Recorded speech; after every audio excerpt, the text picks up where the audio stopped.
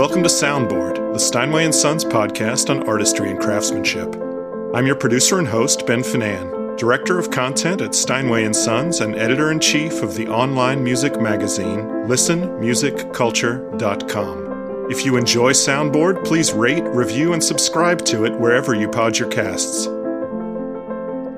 My guest today is Steinway artist and composer Dr. Karen Walwyn, who made the premiere recording of the Florence Price Concerto for Piano on Albany Records. Walwyn joins me today to discuss the legacy of Florence Price and why she is committed to recording Price's complete solo piano repertoire.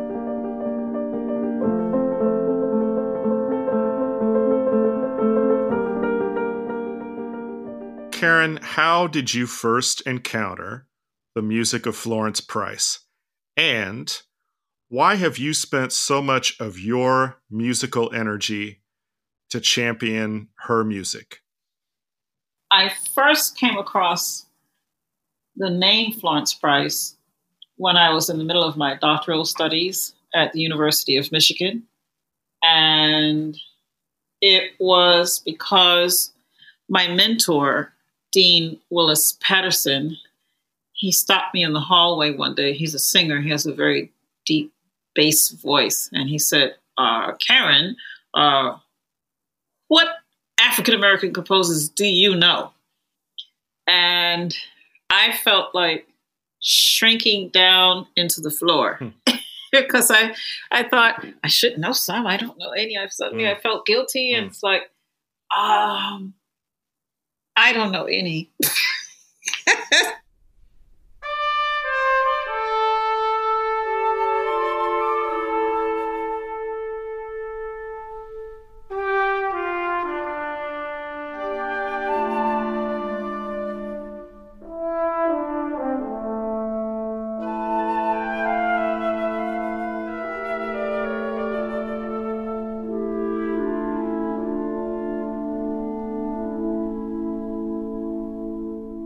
He said, well, let me show you my office. So I walked into his office and there was this amazing room full of books, music scores, albums. And he said, they are here. There are many, many, many African-American composers writing classical music. He allowed me to just start digging in. You know, the time before this period, me and my piano teachers were usually working on the usual standard repertoire, Beethoven, Bach, Brahms, Chopin, all the music that you would find that's listed in the piano competitions. All those white dead guys. Right. Anyone that mentioned African-American composer, they thought that it was going to be Scott Joplin. I knew instinctively that no, and I don't think they're referring to Scott Joplin, but I just had no reference. In one of my dissertation recitals, I chose Adolphus Hailstork to be my very first composer of color because he's living and I got a chance to talk to him, to meet him. I found Florence Price's recording of the sonata, which was by Althea Waits.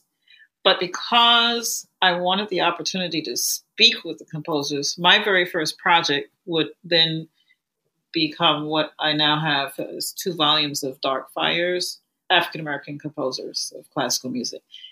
Florence Price came to my hands actually in 2010 when I was invited to perform the concerto in one movement, which was at the time orchestrated by Trevor Weston. And so the orchestration was necessary because the actual orchestra parts were not available. But the first piano and second piano parts were available. I'm sorry, what do you mean by first piano and second piano parts? Florence Price had written the concerto, written for orchestra, but then she had the piano part, which was a separate manuscript, and she had written a second piano part so that a pianist would rehearse with her. I see. That's the orchestral reduction. Right. At the time, this would be a performance and it would also be a recording. And so I had about 6 weeks to learn the music. And so I must tell you that in those 6 weeks, that was not a time for me to have the opportunity to reflect and get to know, well, who really was Florence Price? I'm just learning the notes on the page. I was very honored to be able to premiere this concerto performance with the new Black Music Repertory Ensemble conducted by Leslie B. Dunner in Chicago. And so we did that in the spring of 2010. If that wasn't hair-raising, the next day we went into the recording of the work. And the recording for me, I think that was around maybe 10:30, 11 o'clock in the morning. It was at a comfortable time. I had about an hour and a half. The work is about 22 to 24 minutes at length. We got it done. I was happy, went to the hotel, and at 9 p.m. that night, I got a phone call, and they said the piano, unfortunately, was not in tune. Mm. We have to do this again tomorrow morning at 9 a.m., and you have 30 minutes. Mm-hmm. My mom would have called that a dry run. You had a dry run. Ooh. Wow. That was... what you hear was that 30 minutes plus maybe a couple of spots. Otherwise, that was it. Mm-hmm. Okay, let me ask you this. Mm-hmm. Which take for you was better? Well, I felt that I had warmed up and had a chance to relax and really feel comfortable on the previous day. Mm-hmm, mm-hmm. First of all, I'm not a 9 a.m. person. Sure. I'm pretty sure that the restraints of the time on a deadline. Art on a deadline. And I cannot screw this up. Were really making me feel very uncomfortable. So I have no idea what that first one sounded like, but I can tell you how I felt much, much more relaxed, after getting into it. Okay.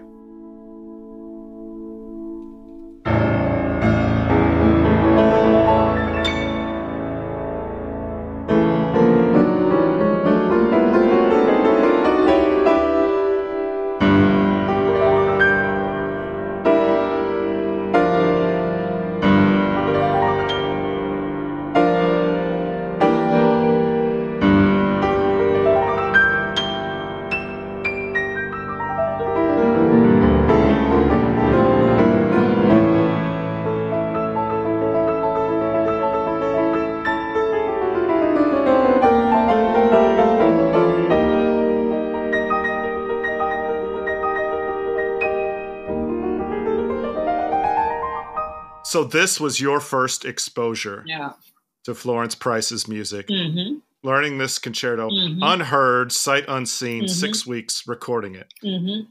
Now, how did you go from that to saying, you know what? This lady deserves not only my effort, my time, but a larger audience, and I want to devote myself to making sure that she gets it. Yeah. What happened was, as a result of the concerto recording, this would be manufactured and distributed by Albany Records. And so my name came up in a conversation with Dr. James Greason in 2016. He was putting together and producing a documentary on Florence Price, A Caged Bird, Life on Florence Price.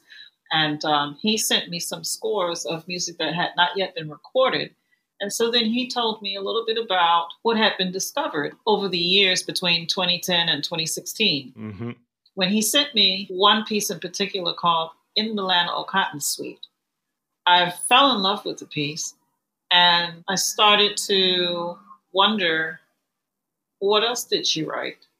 And what is this story that I've been hearing little bits and pieces of? And so this story is, in fact, the music that was found that had been abandoned in her actual summer home in Kankakee, Illinois. Mm. And that music was the larger bulk of her production than what had already been out and published or people were aware of. This set of music was the larger bulk of the music that she had actually written. when she died in 1953, there's several questions as to why did we lose contact with the music? Things come to mind, such as, I think one of the more difficult things to have to realize is that as an African American, she came from a family that was trying to hide their color. And so the hard decision that her mother made when Florence was just 24 was that her mother would leave Little Rock after her husband, Florence Price's father, had died. And because he died penniless, although he had been a very successful dentist, when Jim Crow laws set in, he lost most of his patients because he wasn't allowed to have white patients. Mm-hmm. By the time that he died, Florence Price's mother made a decision to slip into white society, and that meant that she moved back to Illinois. I have no evidence from my research. I have not seen or read of any communication between her and her daughter since then. Right.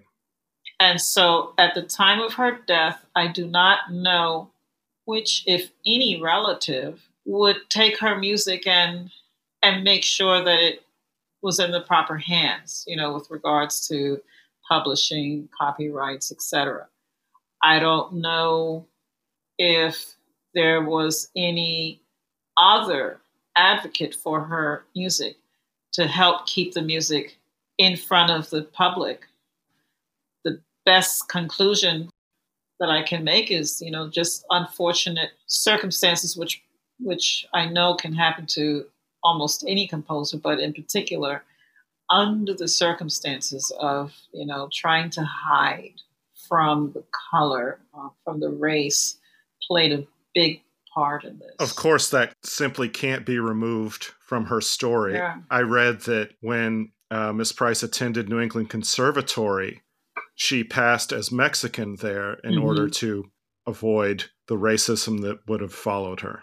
Mm-hmm. There was a time, I don't know how long a period, that she did pass as Mexican.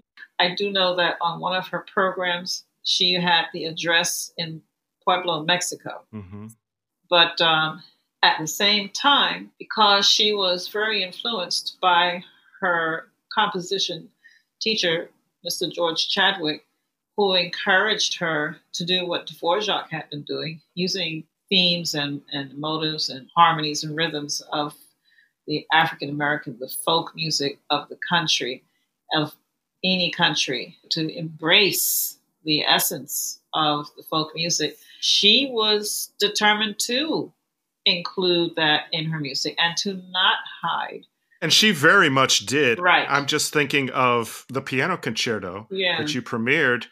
That opens with a very clear spiritual theme. Right. In call and response. Right. And later it gets a bit more Rachmaninoff. Yeah, you're right. But that opening is clearly a Negro spiritual. Yes. And it was looked down upon in certain circles of the Black community in the 30s and 40s to have any reference to the African American history in this music. And so there were so many different pockets to fight against, not just the usual lines of racism, but even from her own community, depending on where you're speaking of. Sure. In Chicago, there would be a lot more of an open, armed embrace of this music because it's a totally different climate than back in Little Rock. Yes, she didn't hide. You hear inside of the concerto, along with so many of her works that I've gotten to know more and more intimately, you hear the call and response, you hear references to spirituals, though she doesn't quote a spiritual. She just makes her lines that mirror spirituals, slave songs. She incorporates the rhythms from the Juba dance is a dance that was brought over by the enslaved Africans, where during happier moments, when they're together, kind of in a circle-like figure, and they are singing, and they're patting their bodies with their hands in very rhythmic and syncopated rhythms. And so you hear that inside of the last section of this concerto, as well in the last movement of some of her symphonic works and in some of her smaller piano works. From first to second to third parts, in particular with the concerto, you can't escape it. You can't escape it.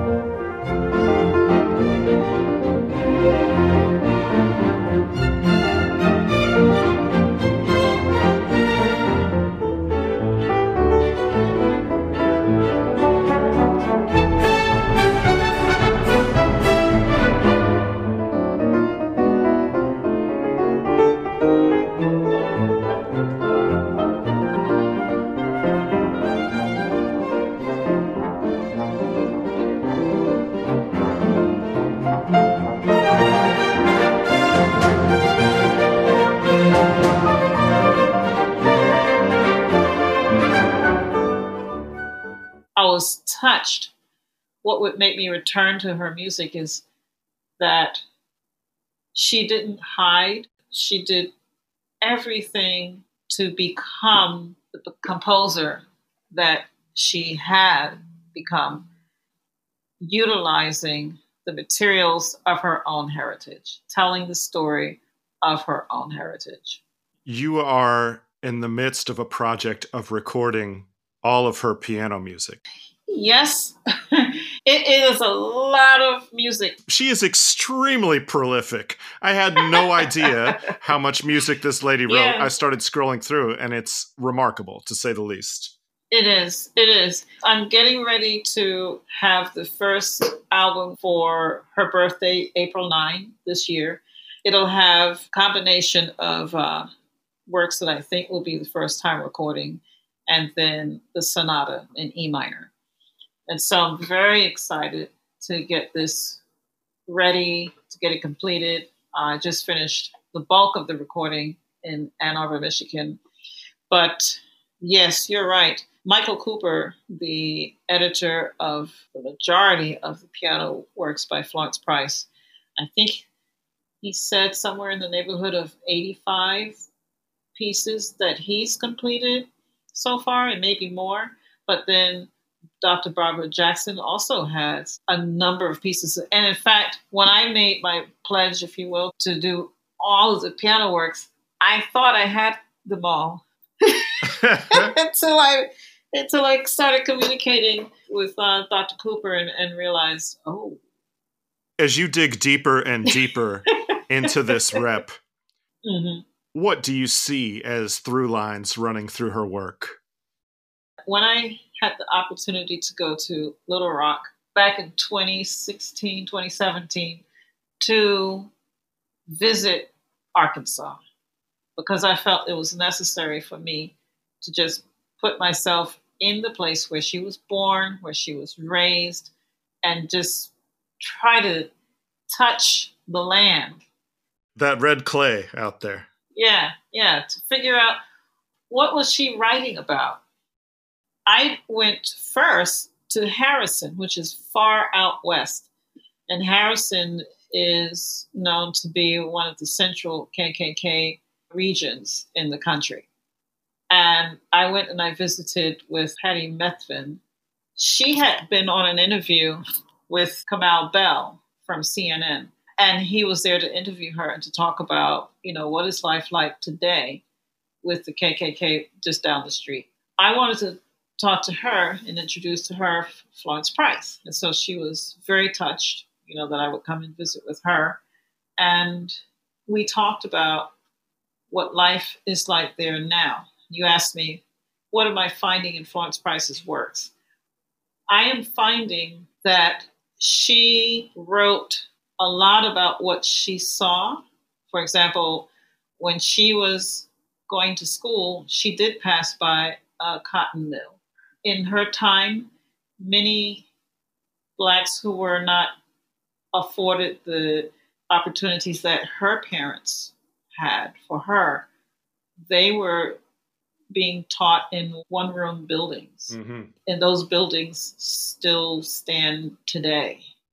When you see the titles of many of the songs, you'll see titles that reflect everyday life. The Old Rocking Chair.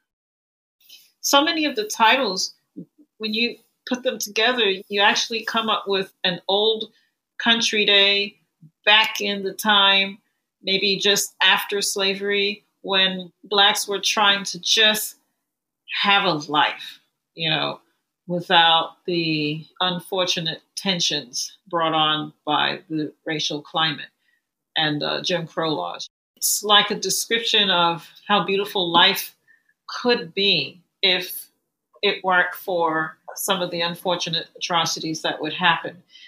It's like looking in an album of beautiful days and the hope that perhaps these days can become reality for citizens of color.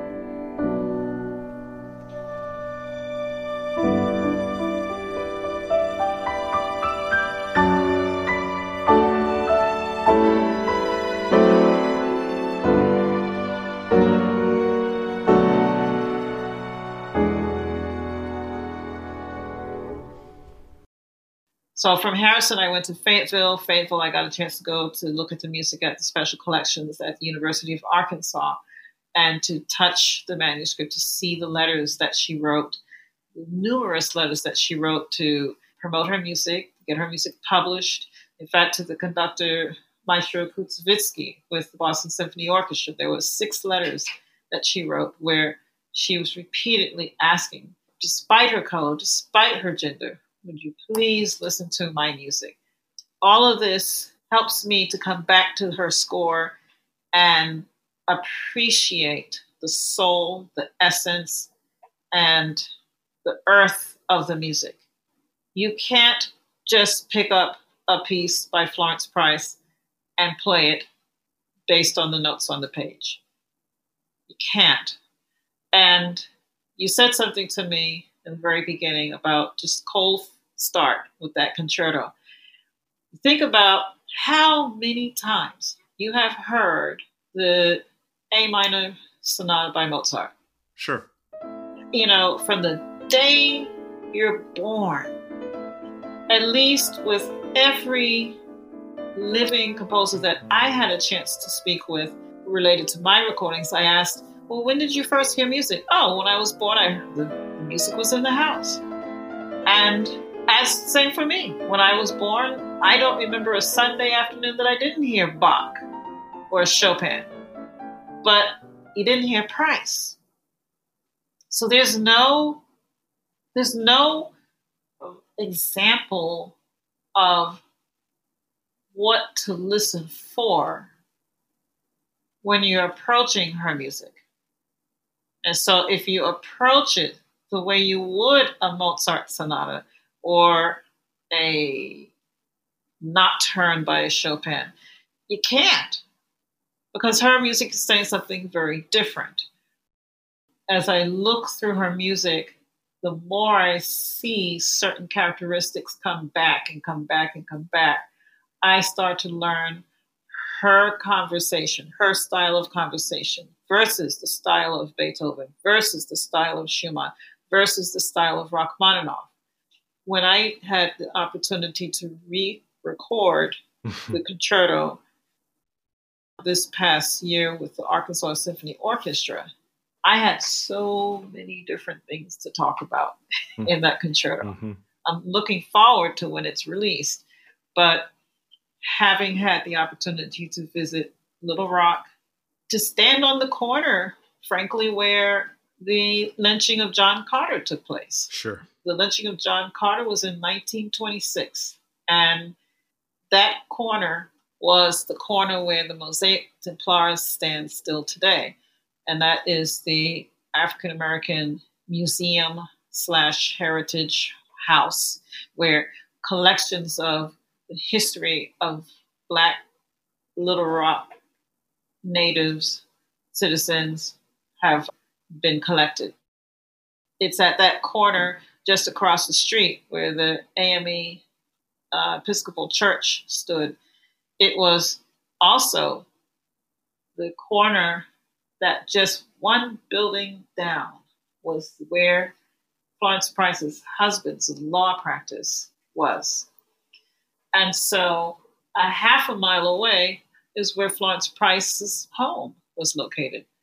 And so to have this horrific lynching occur, there's a long history to this lynching, but the bottom line was that this was an innocent Black man that had been gunned down with over 100 bullets in his body, and then hung and brought fire was brought to his body to be burned.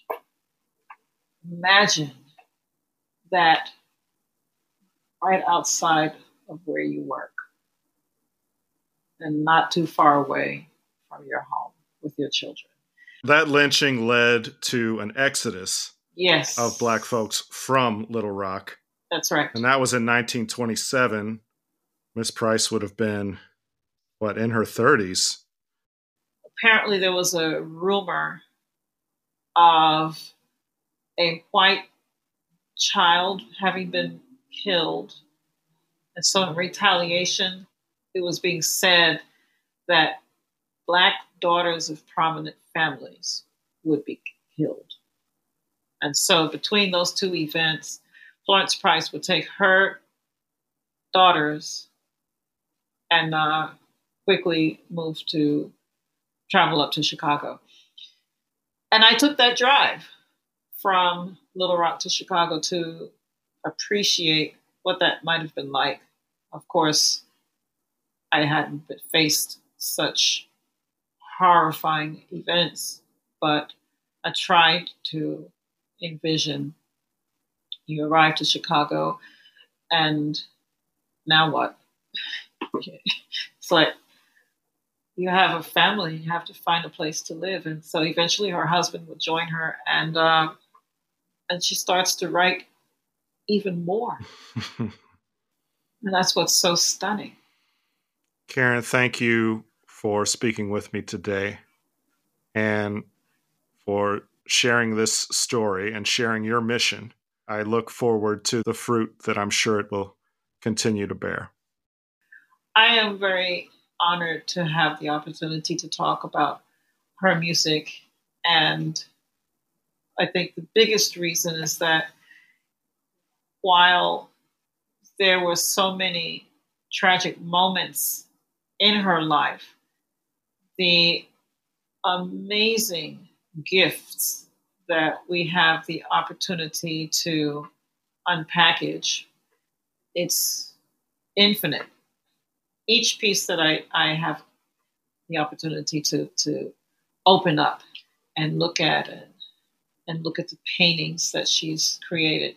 It's like a little story in each song that is so beautiful.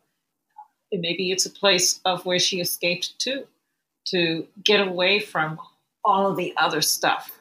But her music is inspiring. It's poetic.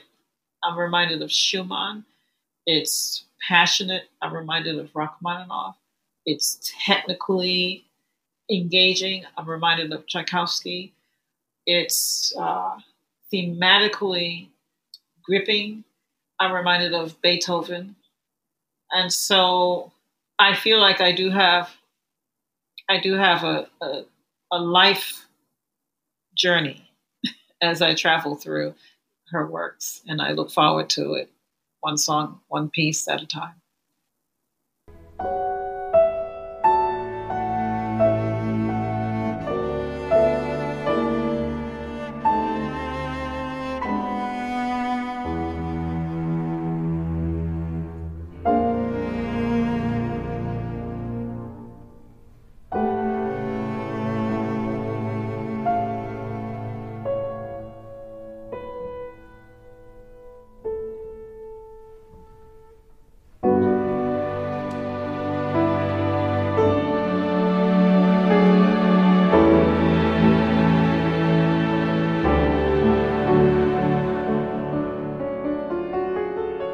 You've been listening to Soundboard, the Steinway & Sons podcast on artistry and craftsmanship. We heard clips today from Steinway artist Karen Walwyn performing Florence Price's Concerto in One Movement with the New Black Music Repertory Ensemble, conducted by Leslie B. Dunner on Albany Records. We also heard Steinway artist Murray Pariah playing Mozart's Sonata in A minor, K310, on Sony Classical. Our intro music is Philip Glass's Mad Rush, performed on a Steinway Model M by me, Ben Finan, Editor-in-Chief at listenmusicculture.com. Question for the podcast? Message me on Facebook at Soundboard or hit me on the gram at Soundboard Podcast. Subscribe to Soundboard on Spotify, Apple Music, Deezer, or wherever you pod your casts. Thank you for listening.